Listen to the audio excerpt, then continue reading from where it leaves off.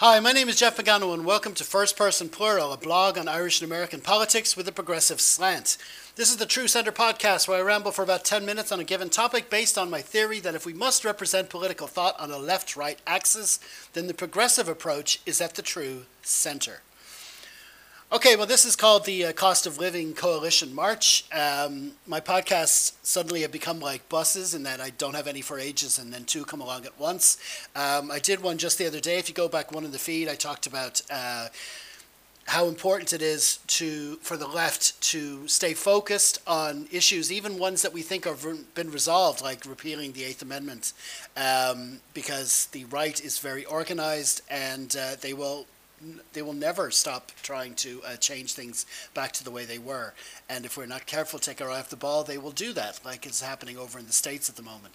But I talk about that in that podcast. What I want to talk about now is at the end of that last podcast, I spoke about a march that I was going to go on Saturday. And it's now Sunday as I'm recording now, so obviously I've been on that march, so I want to talk to you a little bit about that. How I found out about it was I was bringing my 7-year-old daughter to school on Friday.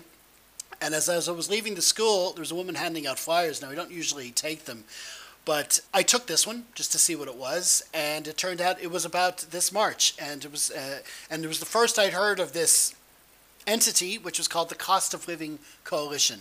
And basically, it's a group of organizations. I'm going to read them all out for you now. This is what it said on the flyer. All these organizations have come together to form this coalition. Access for All Ireland, ESB Retired Staff Association, National Homeless and Housing Coalition, Ireland Senior Citizens Parliament, the Irish Congress of Trade Unions, People Before Profit, RTE Retired Staff Association, Right to Change, Sinn Féin, Socialist Party, Spark, the Rural Ireland Organisation, UCD Students' Union, Union of Students in Ireland, Unite Dublin Area Activist Committee, Unite Irish Life Branch, Thomas Pringle TD, Joan Collins TD, Catherine Connolly TD, Waterford Council of Trade Unions, Dublin Council of Trade Unions, Dublin Colleges Branch TUI. That's what it said. And so I was interested in that group. Obviously, there's some there I would be interested in more than others. But it was good to see that they'd come together and were doing this march based on the cost of living. Because what I realized was as well as the 7-year-old daughter, I have a 13-year-old, and he was born in 2009. So basically, all he has known since he's been born in this country is austerity. Now, obviously, he doesn't know that himself because he's a kid. But that was he was born just after the banking crisis. So since then, there was austerity, there was water charges, then there was COVID, all excuses to raise prices and to basically not deal with things like housing crisis, and there was always excuses for this, that, and the other. And the cost of living is going up and up and up. Wages are not really going up with them, and opportunities there for people to succeed and improve themselves just aren't there. While the rich stay rich, so it's profits haven't been affected really, but prices are going up, and we're told that there's nothing really to stop this. And this march was designed to force the government to take more measures before the budget in October. Maybe have a mini budget now to make things a little easier for people coping with the cost of living. But on a broader thing, what interested me about this march was that all these different organizations were coming together, because the problem I've had with the left in Ireland is that it's too fractured. It's always been so fractured. All these different organizations, the right, like I said in the previous podcast, the right is organized. They're together.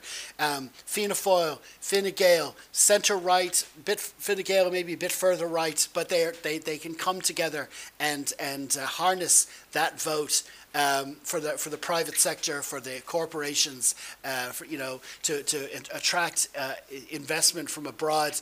Measures which which may provide jobs for a certain amount of people, but in terms of focusing on things like income inequality for the country, don't get the job done. And it's the left that does this. It's the left that concentrates on this, but because it's so fractured, it can't organized enough to win at the ballot box, because when you go to make your decisions, you got Fine Gael, you got Fianna Fáil, and but all these other parties on the left, they never come together in one. And when I see a name like Cost of Living Coalition, I would love to see them come together at election time and be called the Cost of Living Coalition at election time, so that to force the pundits, the political pundits on RTE and all forms of mainstream media to use that term again and again and again. I think that would attract voters just by the name, Cost of Living Coalition. It's just by the name itself. It's pledging to help people and bring down their costs. And it puts yourself right up against, and by using that name, you're implying that everyone else that isn't in that coalition is part of an austerity coalition. And you could use that kind of language in your speak. We're the Cost of Living Coalition. Everyone else, if you're not with us, you're in the austerity coalition, and create the national discussion that way. Force the discussion that way. So that's what interested me, okay? I went on a little bit more about that than I wanted to, but that's the point. So on Saturday, I went into town with my wife, my 13-year-old, and my 7-year-old. We went into town. We went to the Garden of Remembrance where the rally was to start. There were speakers there at the start of the rally. There was Mary Lou McDonald and Richard Boyd Barrett. They were the two main kind of political figures there, representing obviously Sinn Féin and People Before Profit. Obviously, my leanings would be more towards People Before Profit than Sinn Féin, because personally I believe Sinn Féin, they might campaign as a left-wing party, but I very much doubt they would govern as a left-wing party. But that's for another day. This is about a coalition. This is about people coming together under the banner. So the march started. It went from the Garden of Remembrance down O'Connell Street and all the way down around Dame Street, in front of Trinity College, then up around, and eventually ended up at Leinster House, where Richard Boyd Barrett and a number of speakers did a little sort of mini rally there. Now, there's different reports since then, and when they have these rallies, there's always kind of haggling over the numbers, right? The rally themselves, they said we had thousands at the rally, but a lot of the newspapers, the Independent and RTE and stuff, they're reporting that there were hundreds. So there's hundreds, were there thousands? I think there was definitely more than 1,000. I think thousands is a better description, but it didn't look like a massive crowd. Okay, especially when it came to the rally part. The crowd had really gone down at this stage. There was a lot of people marched, a lot of people joined. They were chanting things like, prices are rising, so are we, and things like that. There was feel-good factor about it.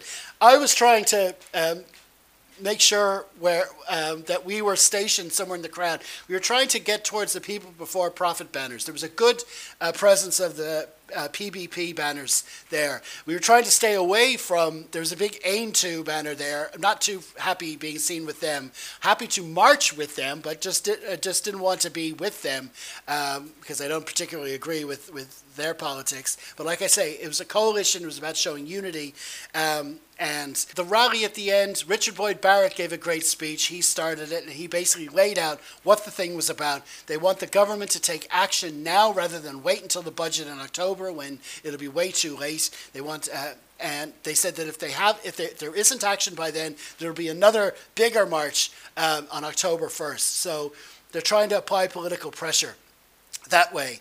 There were other speakers. The Socialist Party spoke. The Senior Citizens Parliament spoke. The USI. There was a homeless girl got up and spoke about herself. There's a guy from SIPTU. But we left. The kids, my 7-year-old in particular, was getting really, really bored and tired, and she was complaining and moaning and stuff. So our plan was that when Mary Lou got up to speak, that's when we turn and go.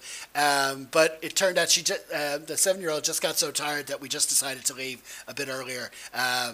But we got the full sense of the march. We got a full sense of what they're aiming for. Joan Collins, who's one of my own local TDs, she got up and spoke as well. She was good. She was talking about demanding a minimum wage of €15 an hour instead of 11, which is what Leo Varadkar is promising. But as opposed to the specifics, like I say, my general observation of the whole event was that the left needs to be in a coalition. There's all these different, there's unions, there's people representing the poor, there's people representing the elderly, all these different communities around Ireland. They need to come under the banner, and I like that word coalition. I'm just not 100% sure they're really coalescing, or are they just there for what they specifically want for their own little constituencies? It's a united front. There is no question that the left wing represents a much bigger amount of people, much larger amount of people. But I'm just wondering, are these people willing to are they actual voters, willing to be active, willing to get out and march, willing to get out and vote, willing to vote for a change? We came as close as we possibly could in 2020 to tipping the left-wing vote towards a left-wing government. Now, like I say, I've my doubts as to whether Sinn Féin would actually form a left-wing government or govern as proper left-wing party. But what actually happened was there was just finally a crack in the duopoly of Fine Gael and Fianna Fáil. Now, I know they ended up in government together anyway, but the fact that they went as a coalition is in itself a big move. But the next stage is to have an actual left-wing government. And I would love, like I say, I would love if this cost of living coalition would stay coalesced as a group and move together and agreed to go under the same banner at the next election, at a general election in the country, to formalize the vote so we can maybe go for a majority in the vote, or at very least have it go for a significant opposition in the Dáil to the main so-called main parties. But anyway, I'm glad I got out and I did something. I do want to do more. I wish there was a party I could, or a group, one of those groups that I could join myself just to get more active and get more involved instead of just banging on into microphones and doing podcasts. I want to do more. But I just wanted to give a sense of, I still feel like I'm on the outside of this organization. I want to get in, get my hands dirty and get involved. I'm still not sure which way I want to go yet. I might be, at the moment, leaning towards people before profit, want to know a little bit more about them. But I just think it's important that we all get involved, we all get informed, we all have a decent opinion about which way we want to vote, instead of, and not necessarily go by what the mainstream media is telling us. Okay, listen, that was another ramble. I went on a lot longer as usual than I wanted to, but that was my experience of the march anyway, and that's how I feel about it. Hopefully, I'll be able to talk more and do more podcasts down the line about Irish politics. Okay, thanks again for listening. My name is Jeff Pagano. I am nothing. We are everything.